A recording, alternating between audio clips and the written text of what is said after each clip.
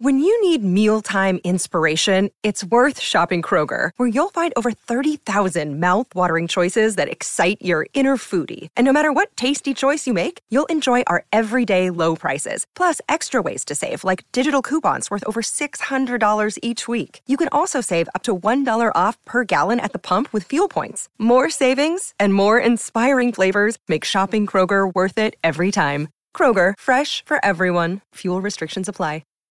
The following is a presentation of Morning Drive Media.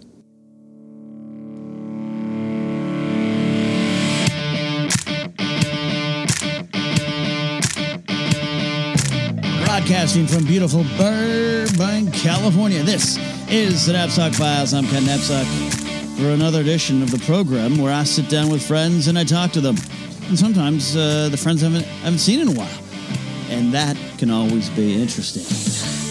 Before we get to that, a great interview with my pal, old pal from the stand-up comedy world, Chris Straight, who's got some comedy albums out he's going to tell you about, and I want you to check out, and just has a great, interesting story of restarting parts of his life, parts of his career, taking chances, and realizing sometimes you can stop, turn around and maybe go back the other way and then come back around again and get on the path. You'll see.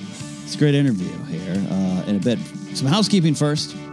I got to do a special shout out here, all right? You guys are too nice. You guys are too nice. When I say guys, I mean everybody. Cats and dogs, guys and girls, all of you. All's yes. I have got to give a big shout out to a Patreon supporter, a listener, a longtime listener. He's a high-tier supporter, and sometimes at the end of the show, you'll hear me read some of those names of the fine folks that support the show. And I'll do it now for two reasons. One, I can't remember if I said it at the end of this episode that I actually taped a couple weeks ago. So we want to make sure we do right by the people who support the show at the executive producer level. But one of those executive producers is a cat named Nathan Ovendale. We know him as First Rate Nate around these parts, and he is truly first rate. He wrote me and said, hey, I'm going to send you something. Look for it, all right? Now, I have a mailbox. You can go to KenKnapsack.com and find that mailing address if you want to. Because for whatever reason, I'm not just saying that as lip service. For whatever reason, over the years, people would say, hey, I want to send you something. And I didn't really have a place to do that. And there'd be times I'd sneak it into the work addresses. Like, hey, yeah, just send it, attention me, and I'll get a hold of it. It'll be good. And it always worked out, but that wasn't the best. So I have a mailing box, 3727 West Magnolia Boulevard, Box 728, Burbank, California, 91505. You can go to the website, KenKnapsack.com, get more information. All right. Nathan, First Rate Nate. He's actually from... Or I don't want to say from. I don't know if he was born up there, Nate, were you? But he resides, at least, in my hometown, my neck of the woods, my area, Central Coast, California. I think he's more Santa Maria side, if I remember correctly. But he wrote me on Twitter, said, hey, man, look for something in your little mailbox, all right? A little gift coming to you, a token of my appreciation for your shows. And I'm like, all right, cool. Like a sticker? You know, what do we got? And by the way, I love stickers. Scribbler, one of our listeners, sent me some magnets that I have on my fridge. I love them. Anyways, it's just like an episode of the afternoons. I'm getting caught off guard. Anyways, let me get this. Hold on. You hear me over there? Okay, cool. You guys ready for this? I know this is an audio podcast. I know that. I understand that. All right. Don't worry about that. Here we go. Oh yeah. You hear that? Oh yeah. Oh, sounds of saber. This is a replica lightsaber. Put it down here. Hold on, putting it down.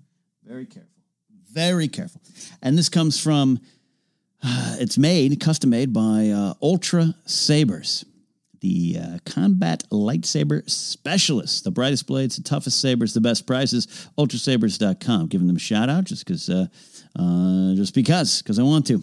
Ultra Sabers, industry leader since 2005, if only. Anakin had their blades on Mustafar. This is the classic hero blade. This is the Anakin, Luke, now Rey blade, hilt saber. Wow, what a gift. And, look, I know down there at Galaxy's Edge, they've got those lightsabers you can build. I held one. I was over at Alex Backus's house of Black Series Rebels, saying hi to him. You guys should support the Black Series Rebels boys, Steve and Alex. Alex had got the chance to go, and he did pick up a blade. And it's great. It's impressive. It's good. The hilt, heavy. I got to tell you, what I'm holding in my hand right now from Ultra Sabers, I'm thinking I don't need to go to Galaxy's Edge for a long time. It's really cool. Really cool. Nate, thank you. I'm humbled by this. I'm very humbled by that, and I appreciate that. And I'm going to get a chance to shake Nate's hand in person when I go up to the Central Coast, my hometown, my neck of the woods. So Central Coast, it takes care of like 5-6 cities. Anyway, on August 24th, you heard me talk about it at 6 p.m., August 24th. I'll be hosting with the fine folks at the Central Coast Film Society, including Sarah Risley, a supporter, listener, and a big movie trivia Schmodown fan. And but I'm helping by just simply showing up. Oh, Ken. I'm showing up to be part of this screening of Star Wars Episode 4, A New Hope. I'm the special guest. It's going to be a VIP experience, book signing. We have some books for sale, Q&A as part of the event.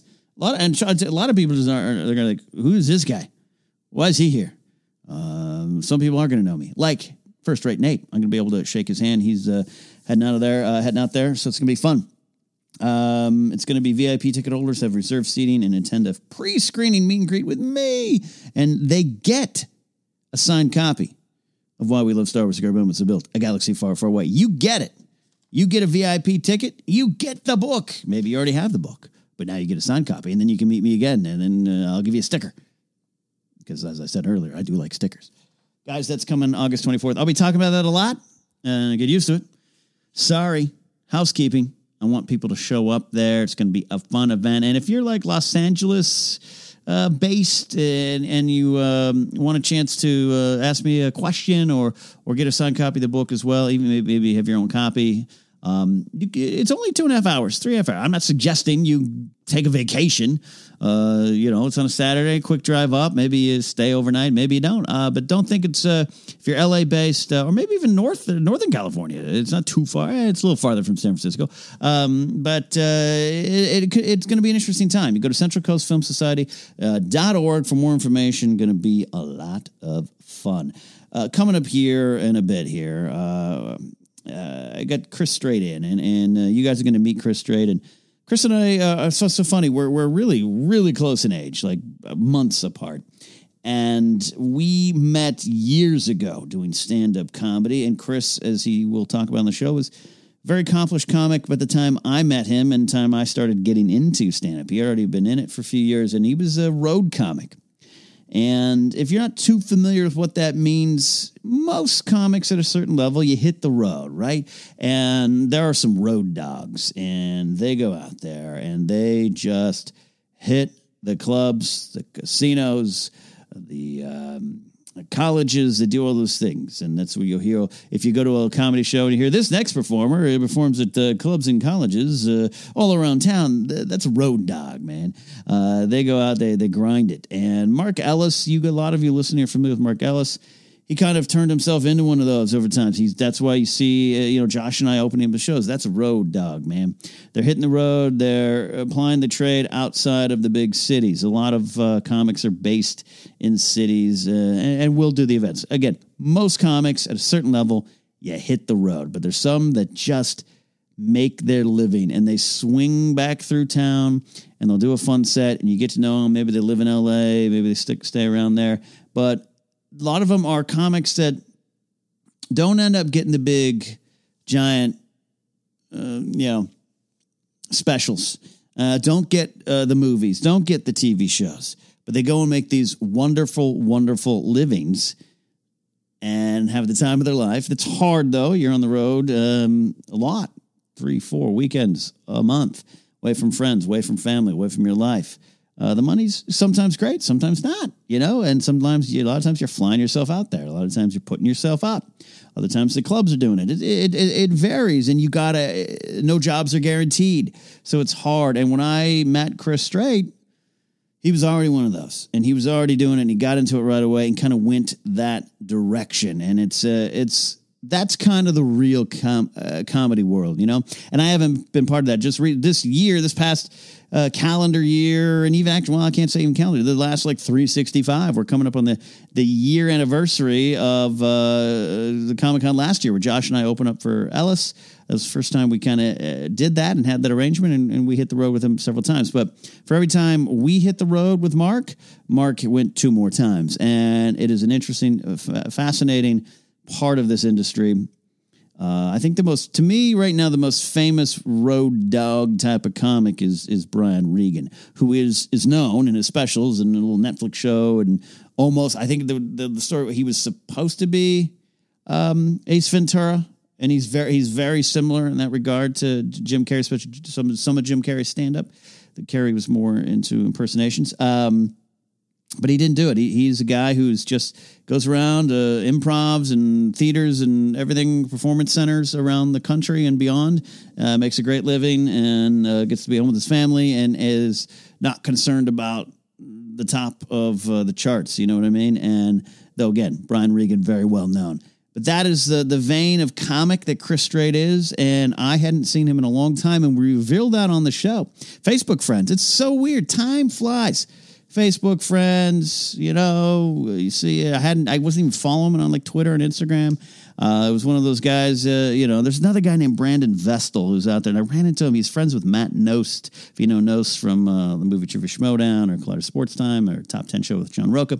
There's a whole vein of really talented people that a lot of you haven't heard because they're not on YouTube, and they're not. They might be appearing on a podcast, but they don't have a podcast. They're just on the road plying their trade, and it's a fascinating thing. And Chris is one of those guys, and we got to sit down, and then a very LA thing, we hadn't seen each other in so long, but we got together over a podcast, and I can say that with a little bit of cynicism, a little bit of snark at myself, be a better friend. But really, that's what happens.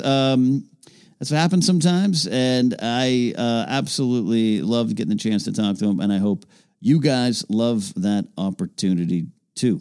As I said before, I do want to thank the executive producer supporters of the Ken Napzok Patreon page. That includes David Ham at DJ Snacks, a.k.a. The Real Snacks Attack, Thomas Risling, Aletha, Logan X, Matthew Simon, Bador, Matt Thompson, Tamor, and his brother Abdul out there at NYC, Don Along, the aforementioned wonderful Nathan Overdale, and Zach Anderson, who's a young stand-up out there in Wisconsin right now, too. Zach, I owe you some notes. They're coming, baby. They're coming. That is the people that really help make the show. Everyone makes the show and supports me, who supports me over at Ken Napzok Patreon page. You can check it out if you want. Check out shows like 5 Extra Minutes, which happens every week, the monthly Patreon show, the TNF Boardroom show, if you're at that level, and then KZOC Radio. Everyone gets to hear me, DJ, play some tunes. Not like a wedding, but like a radio station. Do that once a month as well. Don't forget to leave a review for my book, Why We Love Star Wars. I don't want these intros to the podcast to always seem like commercials, but it's a little housekeeping. If you notice, I made that little change. I wanted to maybe a chance to address every week because I pre-tape a lot of these episodes. And with this started happening, there was a couple episodes with Jen Murrow and Janine the Machine, Janine Bryce, who wonderful interviews, came in and talked with me. And I had pre-taped them so far in advance. And when the episodes aired, I think it was a Jen Murrow episode, I was like, I hadn't even announced the book yet, and I couldn't announce it. But by the time the episode came out, the book had been out for I had announced it had been out for a month, and you could pre-order it and everything. So it just was awkward. And this is a chance to just kind of monologue up top. I know other kind of interview shows do that as well. And now it's my turn to give it a try. So I hope you're okay with it. Tonight, a little bit more of a commercial, but I also wanted to thank Nate. So without further ado, we're going to take a little break, come back on the other side. My pal Chris Strait, comedian extraordinaire, coming into the studio here on the Napzok Files.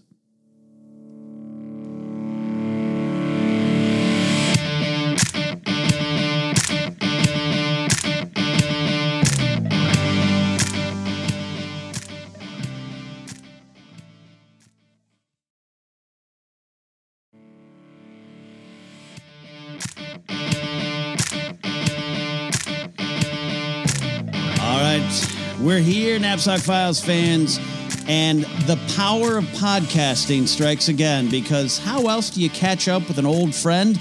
You record it for posterity. Please welcome to the studio an old friend from the stand-up comedy world. You're going to get to know him now. It's Chris Strait. Welcome to the Knapsack Files. I am honored. Thank you for having me, Ken. How long has it been? Since I've actually physically seen you. Probably easily more than a decade, but yeah, could have been. Been that long? 05, 06, 07, like in the old white boy comedy days of Room 5 and Improv. I'd always see you at shows then, and then that was. I know my daughter, who's now 12, had not yet been born when that kind of slowed down. So yeah. So I wasn't going out quite as much doing the bar show or just hanging when I didn't have a spot. It was like, no, I must leave the house with purpose. 12 years old. Yeah. How many kids you have now? Well, that's part of the story. Let's start complicated. 12-year-old daughter, 8-year-old son, and then we got divorced about 2.5 years ago, and I met a woman who was also divorced, and she has a son. So my stepson, or about to be stepson, is 11, and then we had a kid almost a year ago. So Robert is 11 months old. So I technically have 3 that are mine legally. Yeah, you get a team. Get a team going. Exactly. No, yeah. And they're all, and because my ex-wife was full Irish, I got a redheaded daughter, a blonde son. Hey. And my current is Mexican. So my son has brown hair. My stepson is half Filipino from her first husband. So he's black hair. But I got one of each hair color in my house. I got a Benetton ad in every picture I take in my house. You've got a team, man. That is, number one, just a testament to the time flying. But you were always one of my favorite comics back in the day. Just a good, solid comic, man. And you and my old roommate, my old friend Lou Santini, love what you guys did there. And here's how the story happened. You put it on Facebook. Hey, I got to get some news out because I got some merchandise coming out, and I'd love to talk about it. And I was like, I'd love to talk with you about it. So no, and I appreciate you responding to that. I actually had reached out to Lou, but I know his podcast has a different theme. It's not really Yes, but I love the amateurs and pros thing. It's all about yelling at people. Yes. Yeah, but no, but that's his thing. You know, he's we're getting older. We got to embrace the crotchety. That's what it is. In fact, the people didn't see this, but when I walked in after, we literally had matching gray beards, like in the exact same spot, to the point where it's like, where are you from? Who's your meemaw? Like we're gonna if we were related or something. Is your mother named Martha? And it goes gray in the same spots where you get the mustache is still dark, everything else gray. Mine went gray where it was lighter first. Like I grew out goatees when I was a kid because the '90s grunge or whatever. That was my commitment to that. Puka shells, man. Everything, all my hairs were black or brown, except there were a few red and blonde ones. Yep. Wherever those were, now is all gray. There's the science, because my chin used to be all red, and that went gray first. But it's the sides, my friend. In the last 6 months, suddenly, poof, all this gray on the sides. It's over. Yeah, no, and my chest actually probably went before my beard, but thankfully the pubes have held strong. So those are the sad ones that you hear. You don't want to face that. Yeah. That's awesome. How long you been doing stand-up comedy? And that includes coming and going. I mean, almost to the day, 19 years, but I never actually ever officially stopped. What happened was, I moved up pretty quickly in the road game. Yeah. 4 years in, I was headlining B rooms, B clubs, and I mistakenly thought that would translate into the club or Hollywood or industry scene. Yeah. I'm from LA, which you think would help, but it actually hurts because LA natives don't like Hollywood, and we try to avoid it at all costs because it's, overrun with transplants who are doing everything wrong, and they park. A lot of Boston comics. They park everywhere. Yeah, the Boston comics usually head for the beach. Eventually they get it right. But I mean, it's a lot, they run half the bars. There's all these Patriot bars in Hermosa. I'm like, you found it. But no, it's like I said, the same thing. When I went and did shows in New England, I'm like, I'm going to go here and do everything wrong. I'm going to eat at Dunkin' Donuts way too much because that's what the TV said I should do. So true. But in LA, we just have that love-hate relationship with Hollywood. We like the attention, the money it brings us. So I didn't hang out at the clubs enough. So I kind of became like this, LA native road comic that wasn't I was on True TV for a couple of years on World's Dumbest. Right. I did some panel stuff and other stand-up stuff on Laughs on Fox and things like that. And that's actually my first CD came out in 2011, my first commercially available one. I'd sold stuff on the road. Right. And then, in 2012, I kind of started, it took like a day job and kind of was getting off the road, kind of getting out and still doing shows in town. Right. Then 2016, I was going to say, you know what? I'm only going to do shows if I'm invited. And I had been kind of doing that already. I did a college gig at New Jersey Institute of Technology in late 2015. And that was my last time on the road. And then by like November of the next year, I think I'd gotten on stage 8 times that whole year. And this is right when I'm a huge fight fan. We'll talk about that. Muhammad Ali had just died. Trump had just gotten elected. The Cubs won, which was happy, but the Dodgers had lost to get them there. And then was it? In that order. Yeah, no, and my wife and I were we'd been estranged or not happy for a while, and it just hit this depression just hit me. There was also that Carrie Fisher, George Michael, Deborah, all this celebrity death. It was just a sad, dark time. And literally, it was like I wasn't sleeping, I wasn't eating, and I'm like, you know what? I to save my own life, got to get out of this marriage I'm not happy in, and I'm going to go back to stand up.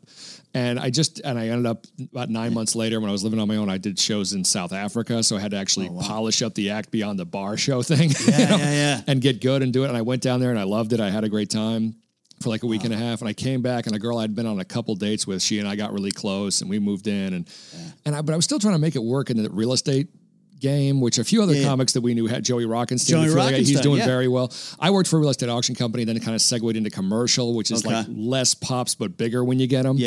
But then I wasn't getting any of these pops, and I'm running out of money. And then I find out I was working as a transaction coordinator. I hated it. Got in a yelling match with this egomaniac. I mean, people that make money in real estate, so many of them are train wrecks in every other aspect of their life, which in showbiz, I'm used to. It's perfect for showbiz. So, but it was like, but working for these people, I remember the last straw was I thought I was working as a transaction coordinator. I'm like, okay, that's something 9 to 5 practical. Still do shows Get home at in 9. time. First time I'd ever done a 9 to 5 like full gig. Even the auction company was commission only. I could come as go as I want. This one I had to be there. And within the second day, I realized I'd been duped. I was a personal assistant. So I was just waiting to just chew this guy out, and I finally did it. And he. He didn't officially fire me, but he did. So I led. And so and then like 3 weeks later, I had done like one cruise ship 7 years earlier, but I kept that relationship with those agents. And I said, we're doing a showcase. We tried to do it last August, but the Floyd Connor fight ended up canceling it because it was in Vegas. They rescheduled it 8 months later. We go out there. Sure enough, what's happening in Vegas that weekend? Golden Knights are in the NHL finals. I can't win for losing. And they're like, oh my God, you're going to cancel it again. They're like, no. Just prepare for your crowd to be 70% women because all the guys are in the bar. It was hilarious seeing Vegas turn into a hockey town. But I did these 8-minute set in front of 3 cruise lines. All 3 of them had booked me for multiple weeks within a month, which I was not told would even possible. So I all of a sudden, it's like I looked at my girl, I go, I can't take a job now because I got to be gone in the fall to make this work. She goes, I'd rather have you doing what you love and gone occasionally than here working a job that you're miserable. Because and it's true about me. My miserable spills over. I don't I don't compartmentalize my misery. It's probably why you're a good comic, number one. I absorb it all and spit it out. But then I did the cruises. It went well. All 3 lines have rebooked me. And you're back, baby. Yeah, and I'm back into it. Ironically, my back, having back surgery, was the reason I canceled a bunch of cruises and quit doing it the first time 7 years ago. So divorce, kids, back surgery, trying to do right by getting a 9 to 5. These are all things that would probably take someone away from comedy, but provide you with a lot of material on the way back. On the way back, changed? I had forgotten. I didn't. Well, also I was like dealing with a lot of anxiety the first time around. So all the travel and all that, I just couldn't deal with that then. But after having overcome more things, you get more confidence back in yourself, finding the right cocktail of meds, whatever it is. And so now I can handle this crazy red eyes and try to sleep it off the next day and whatever. I just put up with it because now I've seen how bad it can get. So I very much appreciate being able to make a living. Because, for those, I'm sure you have comics on all the time, so I'm sure your listeners already know this, but the pay in the club scene is going down and down and down, and not for big names. Well, I don't think we know. I don't know. I'd love to talk about that because there's also a difference between, road comics and those who really hit the road dogs. There's a lot to the business I don't think I get to talk about. There are a lot of clubs that are staying open, but they're doing it. It's almost a regional phenomenon now because, whereas I used to fly to Houston for $200 and I'd make $1,100 for that weekend or something, that weekend became $9 and the flight became $4. Like little by little that got chipped away and cost of living here. My ex-wife, we had a 4-bedroom house in Hawthorne. We're trying to pay a mortgage on that, and she was working when she felt like it. So that kind of thing doesn't work. No, my fiance now, she has a more steady job, and it's kind of like, it's my situation now lended me to going back into it. And ironically, cruise ships for the older, whiter, capable of being cleaner and dirtier guys, it's not what it once was. Cruise ships used to be, you had to be clean the whole time. You were playing the blue hairs, and that was it. Now with Carnival running most of the ships in this hemisphere, and just with lines like Royal and Norwegian taking more of a comedy club aspect. Okay. I haven't worked either of those lines, but I mean, it's, you can be a road, you can be in your 30s and be a boat act and make triple the money you would make before, and you're not really compromising anything. So I went back through the old act. I kept writing. I realized I still had about an hour that I liked. I added another hour to it. And as I was doing it a lot, and I mean, but 19 years in, you just accumulate. This wasn't some superhuman effort. But no, and I started doing the shows and recording. You polish it, sometimes 10 shows in like 6 days on a Carnival cruise sometimes. And you're locked there. You're there. And you're there. And that's it. And all you write during the day or whatever, and you go up at night and you get a lot sharper. So I started recording the bits, and because you have clean and dirty shows, I could clean and dirty the CD up. And I realized, wow, I've got easily 2. And then I looked over and I go, wow, I got a 3rd. So this year, that's what I'm doing. I've already released 2 that are out. Personal Growth, that was in April, and one that just came out a few days ago, Incorrectly Correct, which is exactly what you would think. That's the R-rated one. The Personal Growth is a joke because I'm 6'6". Yeah. But the picture on the CD cover is me looking like I'm holding up a giant sequoia with a hole in it. But and the 3rd one is yet to be named or yet to be recorded, but it's I've committed myself before December 31st. I will have released 3 CDs, comedy CDs of about 40 to 45 minutes of material each one. That's a B Scene Media or Next Round Entertainment. That's like the Beatles in '65 cranking out 3 great albums. Yeah, that's great. It's funny. I was the biggest Beatles nut when I was a little As kid, am I, and I was so spoiled because like when I looked at artists after that, I'm like, oh, an album a year, and you're lucky to have 2 hits. What is this? So no, I thought what happened later. I thought what happened to the Beatles and Def Leppard happened to everybody. You had 8 hits out of your 12. Where can you find them again? I want people to get these albums. If you put my name into any of the Amazon, iTunes, I've also written books. They'll pop up for Amazon too. But no, there's iTunes, Spotify, Pandora. If you put my name in any of those things, my old CD from 2011, as well as the 2 most recent ones, will pop up. And so you can, and they're all like $7.99 for the whole CD, like 14 clips. So it's really well priced. I love it, my friend. You're putting the work out there. When did you 19 years ago, you start comedy. You're LA, SoCal local. Yeah. What makes you get into entertainment? Number one. Remember when I was 8 years old, I would listen to Smothers Brothers albums and Bob Newhart albums in my parents' house. And my 3rd grade teacher would like give me the room for 5 minutes, like once a week. and I would bring, because these are sketches these guys did. There wasn't just one guy. You're so doing I would like get man stuff. I'd get like unwitting members of the thing to be whatever. I had them. I recreated something from the Muppet Show once where I was the Swedish chef and I had to do the accent. And then I switched schools, became the white guy in the black neighborhood, was bullied a little bit, and kind of lost that confidence, but gained introspection because of that. Where you grew up, Inglewood? Was it Inglewood? Inglewood was where I was born. Okay. I had gone to school younger in Westchester, which is more diverse, but then moving to Ladera Heights, it was 50-50, but the 50% white was all old. It was all my mom had grown up there. Ironically, now it's regentrifying. And it's it's the ground central, like not there, but like Baldwin Hills and Crenshaw. It's ground central for that anti-gentrification move. And I love to get in their face and go, you freaking hypocrites. I was here when you guys were the ones that the old white people are going, there goes the neighborhood. You don't get to flip the script now. I was here first.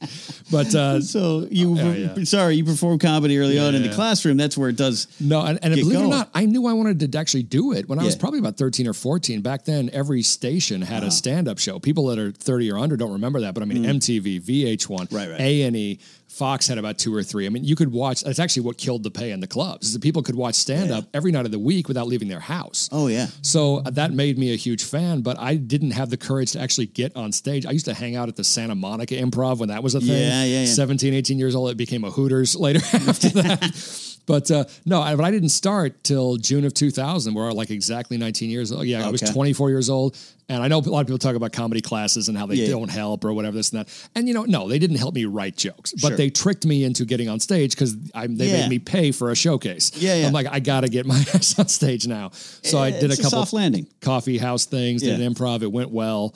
I liked being on stage, and I had always thought like comedians, but I mean, how many times after a show is someone who's not a comic come up to you and go, oh, these are my people. I think a lot of people think like comics, but will never get on stage. But for me, it was like, I actually saw I can, hold this charisma. I have charisma here, even if I don't have it in other aspects of my life. I can hold this crowd. That's every comic here. You're so weird and quiet off stage.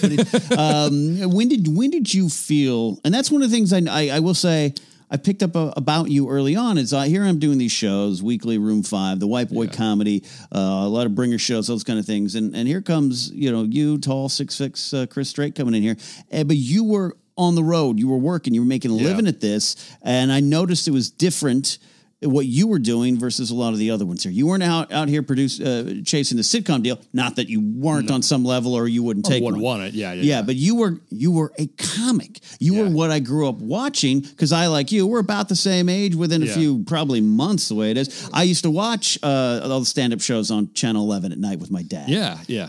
Wayne Cotter and Gary Kroger hosting all those guys. Live on the Sunset Strip. Andy Bumatai and Henry Cho and all those guys that were on back then. Watching Dennis Wolfberg go. He lived in Culver City, and the year I graduated high school was when he had passed away, and a lot of the people knew his kids in the area. Yeah, he was great. I loved him so much. So what's the difference? Maybe we can explain to the folks. When did you make this choice of I'm going to actually make a living of this, and it's not just one of the things I'm pursuing? Well, somebody else that died in '94 actually. There was my senior year in high school. All these comedy heroes died. Bill Hicks died that year. Yeah. So we graduated the same year. Yeah, so we are the same. Yeah. In fact, I do a joke in my act about how the OJ chase happened the day of my graduation. Right? Yeah, right. And I was Culver City High. He went right by the thing. He drove right by it. His helicopters were over it. And there's no internet back then. We didn't know what it was. We're like, they're filming our graduation. The juice is loose. You're just in the way. But to answer your question, say it again. What's that? The 94? Yeah, Bill Hicks. Bill Hicks. Away. And when they interviewed Richard Jenny about him, he had said Bill was one of the first guys in the 80s to really advance the idea just by his behavior that stand-up was an end in itself. Mm-hmm. To a lot of guys, it wasn't because it was the first time that we'd really seen a whole generation of Eddie Murphys and Steve Martins that became huge stars from stand-up. And Richard Pryor making killings in movies that had nothing to do with his stand-up, but because he was, so now it was like, Richard Jenny said that there became this formula after Seinfeld and these guys where it's like, I'll middle, then I'll MC, then I'll headline, then I'll get my development deal, I'll get a sitcom, I'll have a wacky neighbor. Yeah. And for Ray Romano and Drew Carey, that certainly worked out. Absolutely. But by the time, you don't really get discovered now. It's kind of like nowadays they want you to have had, and this was really just kind of starting when I had about 5-10 years in the business where they want to see your online imprint. They want to see you make a star out of yourself. Yeah. Then they'll take it and make money off it themselves. Yeah. So I wasn't really good and I'm not really good at the schmoozing thing, so I didn't get adopted by any big names. I opened for Russell Peters a few times, but I mean, we're both boxing fans. That's why we did that. And Eddie Ifft brought me on the road a couple times, and Dwayne Perkins hooked me up with a couple TV things, but I was never, I mean, there were great people that helped me out a little bit here and there, but I was never the guy that was like in Gabriel Iglesias' posse or in whatever, and gets producer credits because they're hanging out. I had kids at home. I'm not going to party till 2 a.m. My sleep is important to me, so I didn't hang out. So to me, it was really about the comedy for me. And if I could make a living writing for a sitcom, hell yeah, I would do it. I wasn't this purist. But by the same token, it was like, I was not going to be someone like an Eddie Murphy or a Steve Martin that would be content with just that. Even Judd Apatow's going back to stand up now. Dana Gould, head writer for The Simpsons. Can you get more money than that? His wife was the head of HBO at the same time. Mm-hmm. It clearly was not monetary. He had this urge, and he was excellent at it, to do stand up again. And so I always knew that would be me. Okay. So when I got a chance to both, first of all, do almost everything on my bucket list that I thought I needed money for, but I didn't really need money for it. Okay. I wrote books. I got certain degrees. I've been to all 50 states, all 6 inhabited continents. I did all these cool things. It was like, it starts to recede to, okay, how many of those things did you do to get them off your list? And how many of those were what you would do anyway because you love them? And the thing is, I don't need a lot of money, but on cruise ships or colleges, if you're younger and have a different act, are two of the places that are left where you can still make a middle class living. Right. Doing stand up. Right. You're either starving in the clubs and bars, or you're famous and making a killing. Yeah. The corporates, there are a few guys still. That the corporates are interesting, but the private places like Gig Masters and Gig Salad, and just the general theme of a lot of Republican administrations not requiring corporations to spend a certain amount of money on things. They can just stash it. That's what led to corporates being big. So there's only a few categories left. I was fortunate enough to luck into one. It can go at any second. I know that. I mean, I could piss off someone in the crowd that writes a letter and they could pull my spots. That's happened to more than a few funny guys I know. But I'm in a good place now where I'm appreciative and I'm creating that imprint of releasing the CDs going, hey, here's who I am, here's what I said, here's what I did. And now, this is the kind of thing where if I had this job for 20 years, I get sick of things easily, I wouldn't get sick of this. Yeah, so while all the stuff's going on in your life, and we'll take a dive into that there, though, I mean, did you... you said you never really left stand-up, where someone like me, I have left it quite like, I'm out of here. And now here I am doing shows with Mark Ellis again. It's a weird thing, but it makes it, for me, it feels right. I'm back up on stage. Even on the nights where it didn't work, I loved it. You probably had the same spot. It never left you. You just knew it was a different chapter. It was a different chapter. Like I said, from 2012 to 2016, I was slowly disentangling. And I figured I was going to give it one more shot. In late 2014, I pitched to a bunch of networks a few shows that me and a couple other comics had. I was able to get in front of people because of their connections. And when that didn't go, and I got a response back from like 3 different managers, including Barry Katz, that they weren't interested, I politely, Levity and those guys. Sure. And then I was like, okay, I've reached this pinnacle. I can't get over the hump. And I've done as much as I can do by myself. I've gotten the TV credits. I did stand up on national TV with the Laughs thing. So I've ticked every box in stand up that I want to do. I put out a commercially available DVD. It's on Amazon, Urban Suburbanite, if you look for that. And that's the joke about the neighborhoods that I mentioned earlier. But no, so I'd kind of done, I was disentangling, but then that's when I wasn't taking into account the happiness factor. Because I would still get excited when it sounded like I was about to make a commission, but then there's there's bigger money in real estate potentially, but the thrill of the hunt wasn't enough to compensate for the fact that I didn't like the work, and I wasn't happy in my marriage, and I wasn't, happy with the pressure of all of that. And so I staved it off for as long as I could, but man, when it hit me, it hit hard. It made the decision for me. It's like, this is who you are. This is what you need to do. And you will not be sleeping and eating well again until you go do it. Life will take you that way. But you made some big decisions, not easy decisions, painful decisions. We don't have to get into all the gory details of these things, but I am fascinated always with big choices and those moments and how you learn from them and overcome from some of the adversity. Yeah. How did you're talking about it quite openly, but just like, I knew I had to get out, but a lot of people know they have to get out or know what they have to do and they don't. Well, again, I was willing to, like I said, you know what, I'll stay till my kids are 18. Sure. And I'll be 53 and I can get out and find love again or something, and she can get out and whatever. And maybe her parents will have passed away by then and she'll have money and I won't have to worry about her. I still felt this need to take care of her, and all that stuff. But no, I mean, it wasn't just the marriage. It was everything I'd let go. Everything. I had a bunch of backyard and underground boxing matches, but I had one official fight when I was 25 and I won it.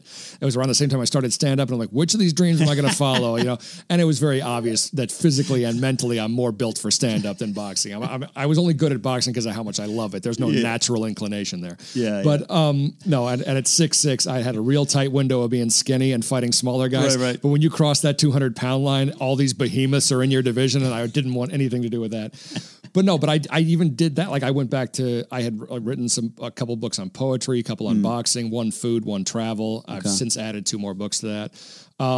And I got certified as a referee in boxing. I tried to train guys and see if I enjoyed that. So a lot of things, I threw a bunch of stuff at the wall to cure this depression. But in the midst of all that, I told my ex-wife, I go, I'm not happy and I got to get, I don't want to stay here anymore. And we'd fought about it before, but I'm like, you know what? Nothing is changing. I've thrown the ultimatum down and you called my bluff. You don't think I'm going to do anything about it. So, and she was actually working okay then. But I'd had the best year I'd had at that company. I made like to $90,000, and she made 30, and we had nothing left at the end of the year. Yeah, and we didn't do anything ostentatious. I'm like, how did we spend that much friggin' money? No Porsches. Where did it all go? And that was part of the fight and everything like that. Is that I didn't have the support there. Right. I didn't feel like I understood. And just when you're 25 and then you become 40, those are 15 very important years in development. I got a master's in clinical psych, so I studied too much about that, just enough to make me crazy. No. But so I remember saying, you grow apart or you grow together. And by the end, I mean, we didn't even agree on what food to eat, on what TV to watch, on where to go on vacation. I mean, let alone the classic arguments where we didn't agree on parenting and finance, which breaks up enough people. So no, I stayed for much longer than I would have. In fact, I regret. I mean, I still think back with major. If I think back on my daughter's reaction to hearing we were divorcing, it makes me shiver now. Like, you know. Oh yeah, this is not easy. No, and she inherited my anxiety. So when she had a couple panic attacks a couple years later, you know, but it was like, it shook everything up. We sold the house. She moved to Torrance. I ended up moving to Torrance too, to be closer to them. Okay. But different part of Torrance. But no, so it shakes up your life and your family. That's what I wanted to avoid. But literally the choice was, I mean, for that last month before I said I'm done, I'd been sleeping like maybe 4 hours a night, you know, and I never sleep that great, but 6 or 7 to function, you know, and if I miss a night, I want to get 8 the next night, you know what you have to do. Yeah, I know what I got, but I'm talking like waking up at 2 and not being able to go back to sleep because my mind is racing, and I mean, not being hungry. I love food. Food is my weakness. I found out I was going to Burbank. I went to, I planned Big Boy as part of my route. Yeah. You know, so it was like, food is everything to me. I wasn't hungry. I mean, literally, my body made the decision for me. It was like, okay, coward, pull the trigger or you're going to die. Yeah. And that was the fear. It was like, we'll kill you right here and now if you don't get out, you know. What does it feel? When does it start feeling better? When does it start feeling like I made the right decision? It depends. Like, because I dated right away. I don't think she's been on a date yet. I started dating right away, which I got my bad dating out of the way. It wasn't because I thought I'd be good at it. It was just that was my coping mechanism. Whereas for her, I think what was more important was being in control. Sure. So she does. She has total control over the kids. You know, she doesn't like even me and my parents having input. You think she's going to invite a potential stepdad into that crap? Yeah. You know, so no, she hasn't had a date because I think she likes the control and doesn't even want to go there. Yeah. You know, and whereas for me, it was like I didn't have a problem with partnership. I wanted a partner. I had felt essentially single for years. So it wasn't like love broke your heart. You're like, no, I still want it. I still want love. I'm not against women. It's just that I married the wrong one for me, and I was the wrong one for her. We weren't when we met. We weren't being idiots. We grew into these different people. Yeah, there's a lot of time invested in this. This was that's just it. Is that we owned a house. We had these 2 kids that we loved. You know, and I don't come from divorce. She didn't come from divorce, so we didn't really know. That's the other reason why you hang on too long. I mean, and my parents love each other. They annoy each other all the time, but they love each other. But no, I don't know how happy her parents are, and they stuck together. So it's not like they were glowing reviews for what would happen if you stay. About 2-star reviews on Yelp. Yeah. Oh no, but I mean, also in these middle class areas, we were Hawthorne and Torrance. It wasn't like Hollywood or Manhattan Beach where 70% of your parents are divorced. Yeah. You know, here it was maybe 20 or 30. It wasn't a lot. Yeah. So a lot of her friends' parents were still together. So I think that made her feel a little bit weird. Yeah. But and dealing with them, my son has seemed to have handled it a little bit better, but he was only 6 when it happened. Okay. And but no, I mean, it's still to this day, if we fight about something and the kids are there, they get really uncomfortable. We were fighting every day with them. Yeah. Flashbacks. Yeah. Yeah. And so now that's not happening nearly as much. At a certain point, you cut the cord and have them just raise them separately. So you're not fighting and not getting anything done. And there's no playbook for coming out of this. I actually like that you're saying, look, I went right back into it. Well, because you say when it gets better. Well, I mean, I found, love again about 9 months later. And I mean, that was good, but we still have our issues too, obviously, but she's an entirely different person. It's a better fit for me. Yeah. And it's a constant case of it becomes more. I still have moments where I go, oh my God, is this really reality? Am I really not in that marriage anymore? Because it was you for so long. How long total? We were together 16, married 13. Oh yeah, that's a long time. And she came out of the same thing. She had married a guy who wouldn't touch her, and he was, I think, closeted gay is what it was. Okay. So she thought it was her, and she didn't have a lot of confidence. She gained a lot of weight, and I admired how she had lost all the weight and became a marathon runner, and she'd overcome fibromyalgia. She was wounded in the war as a war veteran. She nearly died. Her Jeep blew up. Everyone died but her. I got to get her here. Get out of this chair. Bring her along. I'm not. My stories of going overseas are, I told jokes to the troops. Like, it's over in 2 seconds. No, but she grew up South Central with an absentee, abusive father, and she graduated graduated from college at 17. She was a friggin' prodigy, right. you know, and nearly died in the war. And she'd come back from so much too. I really respected that. Yeah. I had a lot of respect for her. And that was what I realized. It was like my ex has had it way too easy for all of her life, you know, even easier than me. Because I was hit with, I mean, people look at white males and don't think we have a lot to deal with, but I grew up in a black neighborhood. You know, just because I didn't have the classic things we think of like divorce or drug addiction or minority or woman doesn't mean I didn't have adversity. It was just individually based. I always say our problems are still our problems. There's other problems that are bigger. It's individual. Yeah. I don't blame it on a category. Yeah. But no, but it's individual problems. But yeah, I just feel like I dealt with more and overcame more, and it wasn't a match because she really hadn't. She hadn't. And no, and she didn't want to market her business or get a job on the side when things were low. And you know, she worked associated with real estate too. She was a home stager. Okay. Well, I mean, 2007 to 2013, the real estate market was in the toilet. So nobody was using her, and she did nothing about it. I had a booking business. I was booking comics in casinos and bars. Yeah, that's right. I did. Yeah, I had a bunch of, but they just never lasted, so that I wasn't able to keep. But I made more money doing that than leaving the road. You know. Yeah. And I took other jobs on the side. There were times I had anywhere from 3 to 5 little part-time jobs here and there while she was just sort of sitting around. And And she saw the toll that was taking on me and still didn't change. So at that point, you don't feel like you have a partner. That's probably so. You know, and that's the issue. But, you know, and at a certain point, you're like, I'm committed to something that doesn't even exist anymore. Yeah. You know? Yeah. Wow. That's impressive though. I love hearing comeback stories and it's not perfect. As a fight fan, I love them too. Yeah. They're always great. Yeah. It's not perfect. It's never going to be perfect. That's not what any of these things in life are about. It's about this feeling. And just, it's interesting to tell me that life took you this way.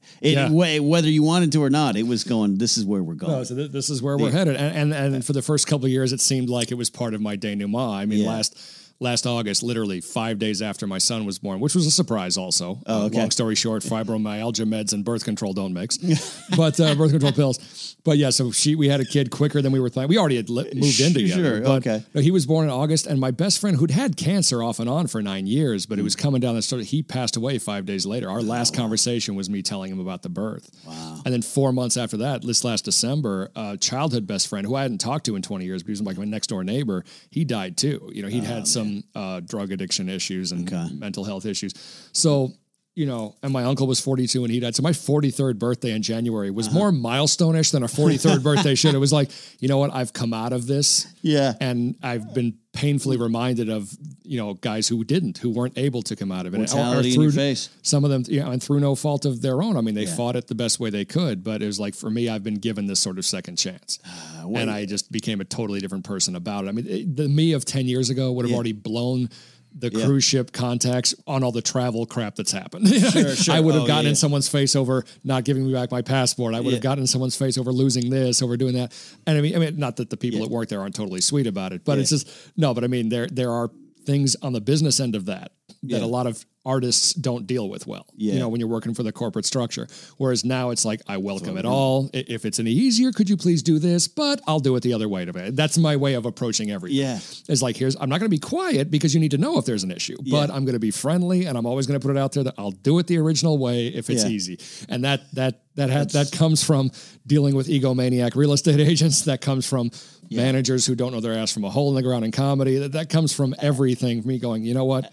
These people put their faith in me. I'm not going to make them sorry. There's some time and perspective and a lot of things working there. How do you feel your comedy is right now? I know you've got 20 years of material, but you as a performer, have you come out different, bigger, better? I think I fit my act better now.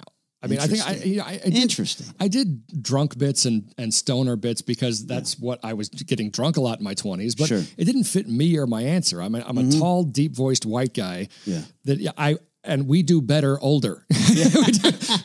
We sound like, dude, bro, in our 20s, and everyone makes fun of us and they don't like us at all. Or like, what are you doing over, you know, whatever part of the country you're from, young, especially white guys and even black guys too. Like, no matter what you're accomplishing, people just look at you like, what is wrong with you? You know? And so I just sort of feel like guys with energy really fit their youth better, you know, or goofy looks or whatever. I was introspective. I was talking, I look better in a suit than out of, I don't wear one that often, but I look better in a suit jacket. People think, and I have taught a little bit here and there, but it's people say, I look like I'm your history professor who just got fired and I got to teach one more class. That's pretty much what a stand-up show with me is like. One more set. Your history professor is about to get real with you because he just got tenure and he's leaving. That's the way I approach the stage. And I think now with, the gray and the beard and, and the sound of my voice and me having kids and me saying, remember when we did this or whatever, it fits me better. I mean, don't get me wrong. There's some, Princess Cruises and Holland Cruises. I mean, sometimes they're younger and have good energy. But there's other cruises you'll get on that are like, the average age is deceased. I mean, you do a welcome aboard show at 9:30 and they've been traveling all day. I mean, literally, I got out there once. There's 25 people and 6 of them are visibly asleep. Before I've said one word. Wait a minute, you're talking about 9:30 in the morning shows? At night. Oh, okay. No, 9:30 at night, but I'm saying whoa. They've been up, they're in their 70s. They've been up since 5 in the morning because they're not from LA. They flew to San Pedro. Yeah. And the Princess in Holland, We're could from load. Wichita. Yeah, here, but Carnival, you're always going to the Caribbean. But so there's times that I get there, oh wow, I'm too young for these people. But but that's the thing about being at this age, I still don't feel that. I can still reminisce with them about the younger generation because I'm not part of that. I love that answer, man. It's a good in between, but yet I don't feel like I'm older, out of touch in the younger crowds. Now I still lecture them because I know they've been taught that like words are buzzwords that you shouldn't say, which is a horrible thing that we made fun of. The generation before us would never have tolerated. But I grew up with Mel Brooks comedies. I'm not hiding from words. The idea. So when I attack that, like they're young enough to know. I'm able. It's a challenge. Can I make these older people reminisce about it? Can I make them realize that I don't have any like vitriol? I'm not angry. You're not angry, but I'm telling them it's like, okay, here's why, and here's the explanation. I've gotten off stage, and comics mean this as a compliment. This, like they'll come, dude. It'll be like an all Alabama or Georgia crowd that's emptied out, half drunk into the room, and I'll get done with my set, and it'll have gone really well. Right. But they'll still come up to me. People are gonna have to go, dude, you are too smart for these people, and that's a better compliment almost to me than you killed it. Because anyway, because I heard the reaction. If you tell me I killed it and I didn't, I'm not listening. It's like that wasn't a great one or whatever. And I'm my own harshest self-critic. Like if they give too many lulls, I consider that a bad show. Then I think back later, there were some really good laughs in there. But it was I just experienced that myself. Oh yeah. Like, oh, that was a horrible show. No, it's like, well, there was silence at some point. At some point, because that's what you remember. Yeah. But when they come up and say that you're way too smart for these people, what they're trying to say is I'm stretching them thinking, but it's still about topics they can relate to. That's awesome. I love that answer. I love this thought of you finally have grown into yourself, because that's a good reminder too, especially for young folks searching, and sometimes success will come early, and sometimes it's a success and that will change. But there is some in comedy, there seems to be a reward for time. Patience. No, there's learning. a reward for longevity. I mean, they keep doing the same thing. They keep trying to make stars out of either somebody for like a unique look or a unique background. And sometimes it works, sometimes it doesn't. But I mean, the truth of the matter is, even in like the last 10 years when Comedy Central was trying so hard to make stars out of white guys with big beards and goofy hair, or minorities that just had all minority. And you could tell these guys, I know these guys, they're funnier than that. They do material about normal stuff. But when they get there, the network suits are telling them to only talk about being Indian or whatever they are. Right. It's like, so they were even being presented incorrectly. Like Greg Giraldo, how often did he mention being Hispanic? Hardly ever. Right. So I mean, so it was like you didn't need to rely on that. But even during that time, the people who got the best ratings, the best 1 hour specials that were the highest rated 5-10 years ago, it was they made stars out of Gaffigan, Louis C.K., Bill Burr, Pete Holmes. Can you get whiter than these four men? I don't think you can. So I mean, the truth of the matter is, it wasn't that the white guys are funnier. They're not. We're not any funnier than anybody else. It's just, but there is no shortcut for them. Right. They had no weird hair. They had no beard. They weren't gay. They didn't have a guitar. They weren't super good looking. Right. So it doesn't have to be a gender or minority thing. They weren't gay. There was nothing. They had to be funny. Right. And what a lot of people don't realize is, even if you make a star out of somebody because of a niche, if the jokes aren't there, they're not going to last. I mean, they talk about Chris D'Elia or Whitney Cummings as, their careers were guaranteed before they spoke one word. They had so many connections. Yeah, but you'll notice they still had to put 6, 7, 8 years in before we knew who they really were.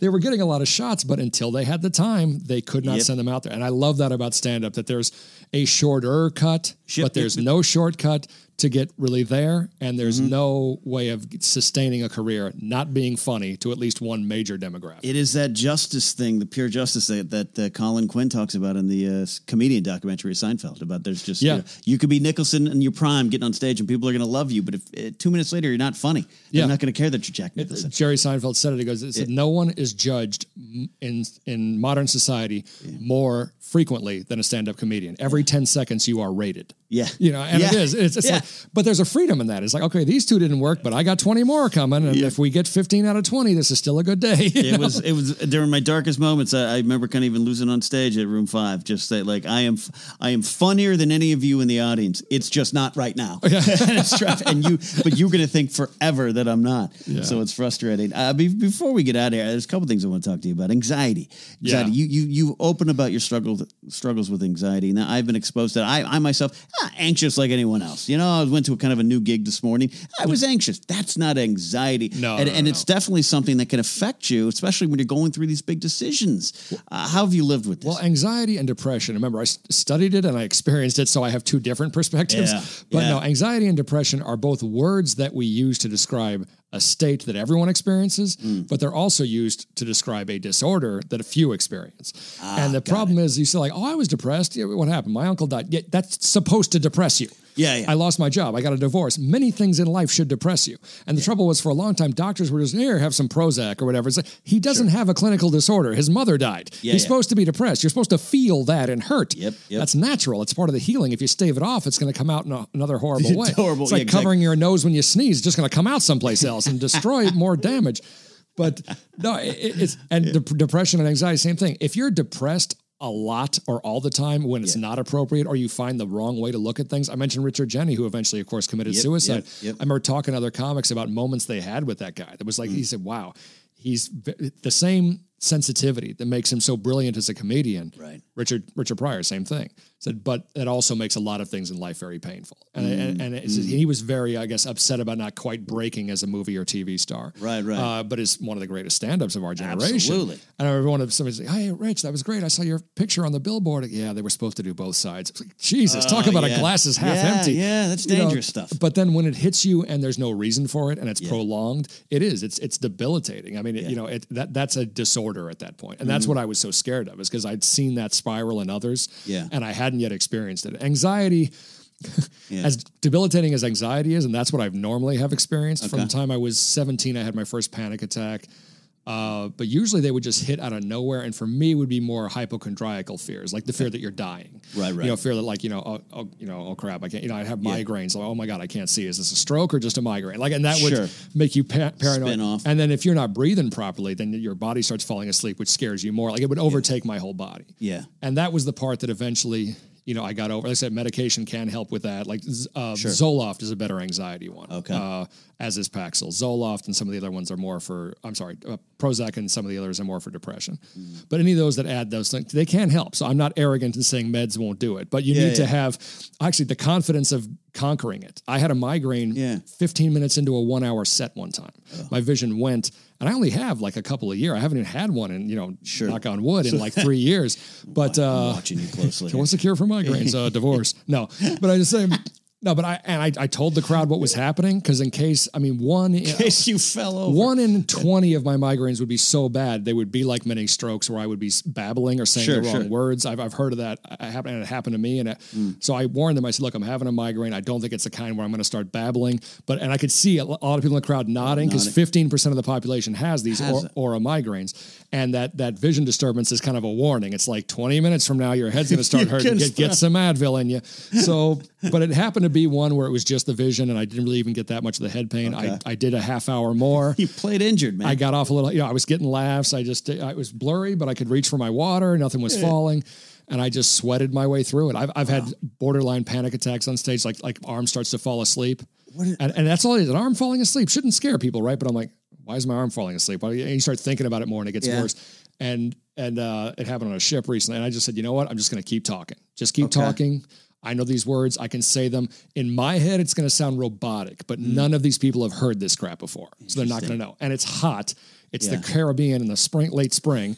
They're not going to blame me for sweating. So I just kept talking and breathing, and I reached and got a glass of water. I switched hands with the mic and did that. Did the thing. You know, and ships rock, so I could stagger. They wouldn't care. Yeah. And so but eventually I calmed down and went through the set. Nobody was the wiser. It scared me a little bit. Yeah. Because I'm like, oh, I guess this can still happen. Yeah. But if it's the way you're wired, you're going to be dealing with it forever. It's just that, is it a thing that you know is happening and I'm going to have to deal with this occasionally? Then you've beaten it. Don't expect it to go away as your win, because and no matter how bad it is when you're younger, usually people talk about the anxiety that gets worse as you get older is the kind that hits you as a late adult. Late onset. Yeah, late onset. Yeah. If you've dealt with it since you were younger, it actually can get a lot better.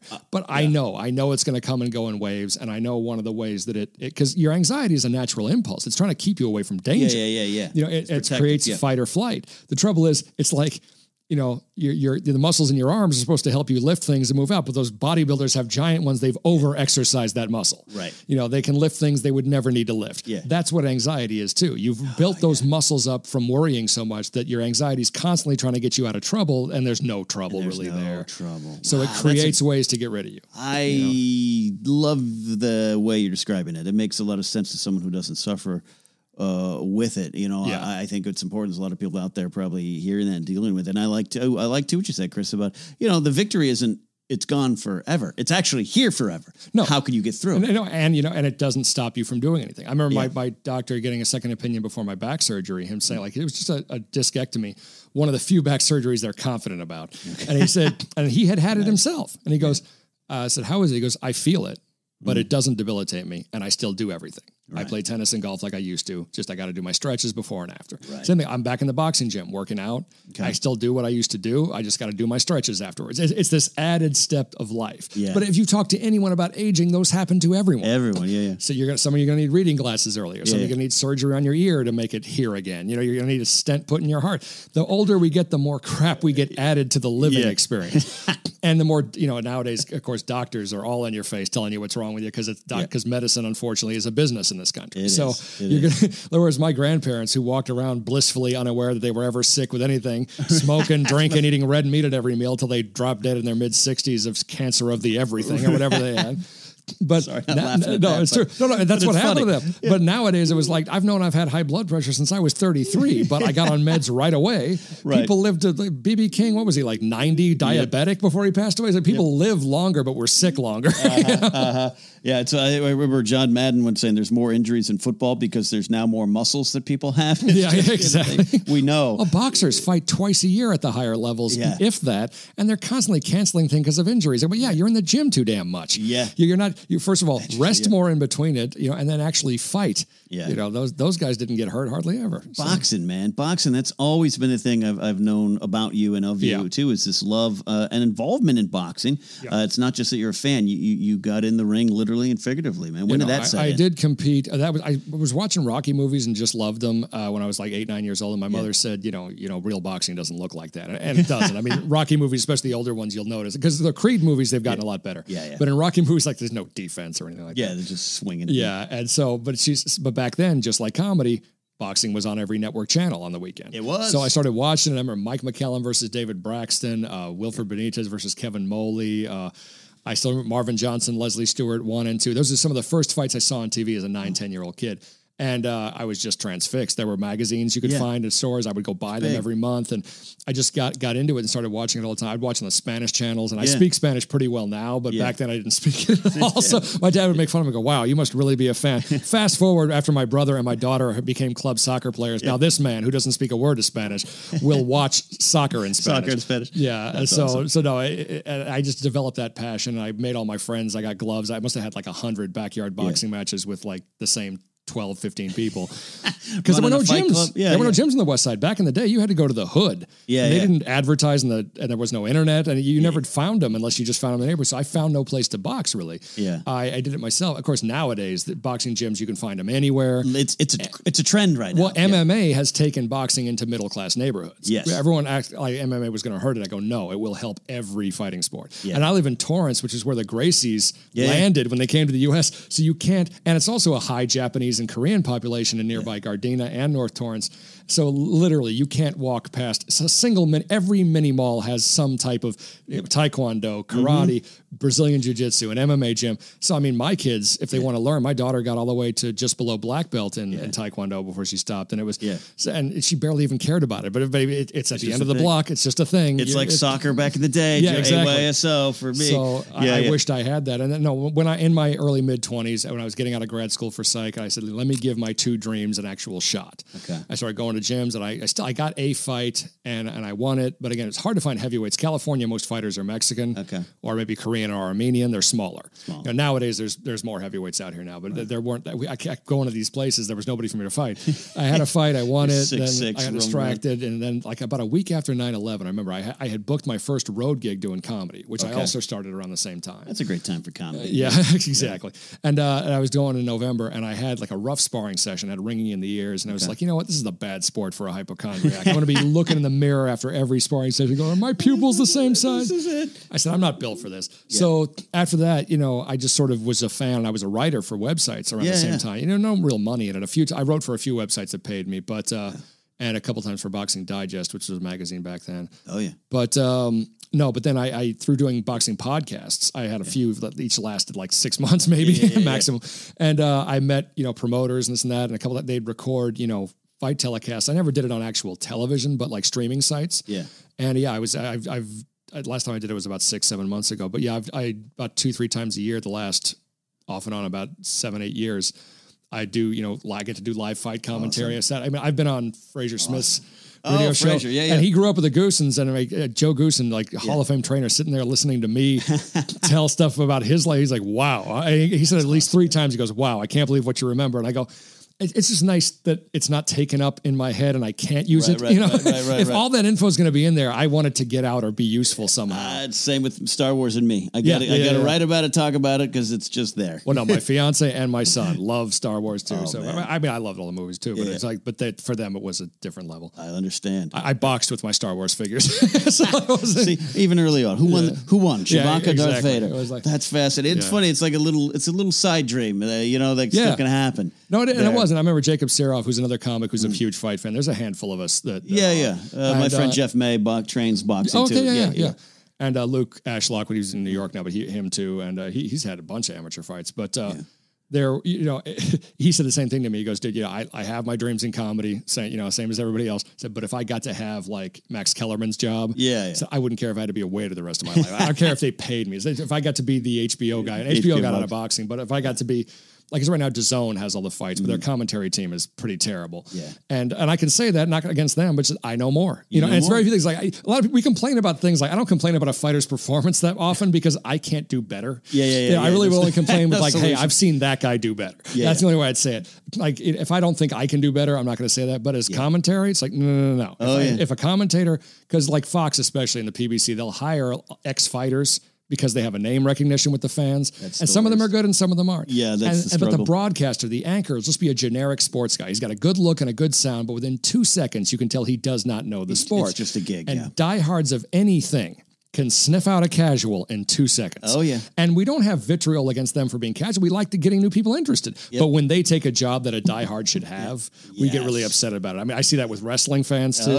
And I mean, I see that, because the wrestling guys, the guys that usually would film us in boxing, they're mostly wrestling guys. But but they know the right setup. Anything with a ring or a cage, the same production team can take care of it. Absolutely. And so, I'm there's 3 of us. One is a wrestling expert, the other's an MMA expert, and they do all those cards. But when they have a boxing card, they bring me in. Usually. And so that's why they can, when diehards hear me, they know, okay, he's whipping out obscure names. Like when you can make somebody who's been in the business 30 years go look up a name because you said it, like who is that guy again? And like that's how you know. I love that, man. I love the joy. I love the joy of those little passions that feed back into things like your comedy career. We're almost done here, Chris. Sure. Thank you for coming in. Been fun to catch up and get the truth. Exactly. I think some really valuable. You reaching out. Yeah, the stuff you've said, I think, is valuable in your struggles and your thoughts on it there. But let's end on a good note here with comedy. The albums, the big gigs. Where can they find you? I want people to support you. Yeah, no, I appreciate that. Yeah, normally because when I'm on the road about a week or 2 out of the month doing the cruise ships. When I'm in town, I don't do a ton of shows that aren't like maybe bar shows in the South Bay, and that's about it. So I don't have a ton scheduled locally or even in the country. Yeah. But if people want to hear me, like I said, like it's very cheap, very easy. Just go put in my name, Chris Strait, Strait, into iTunes, Spotify, or just Google Chris Strait Incorrectly Correct or Chris Strait Personal Growth, and all these, and 3 of my hitting the wall, and 3 CDs will pop up. You can go ahead and get $7.99 for the whole CD, or you can rent it too for even less. So whichever way you want to do. Put my name in YouTube. There's sketches on there as well. So they can definitely find me there. But just spell the Strait like the body of water or the country singer. Exactly. No GH in it. Not the direction.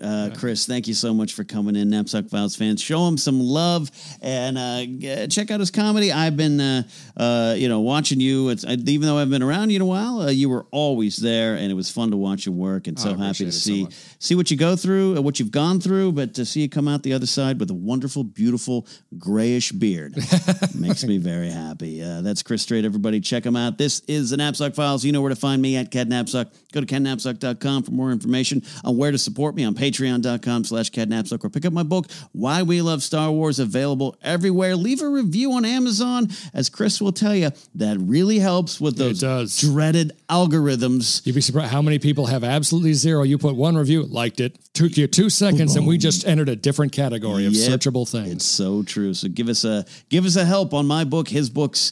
Please do. But that's it for now. The Knapsack Files rolls on. We'll see you later. Bye.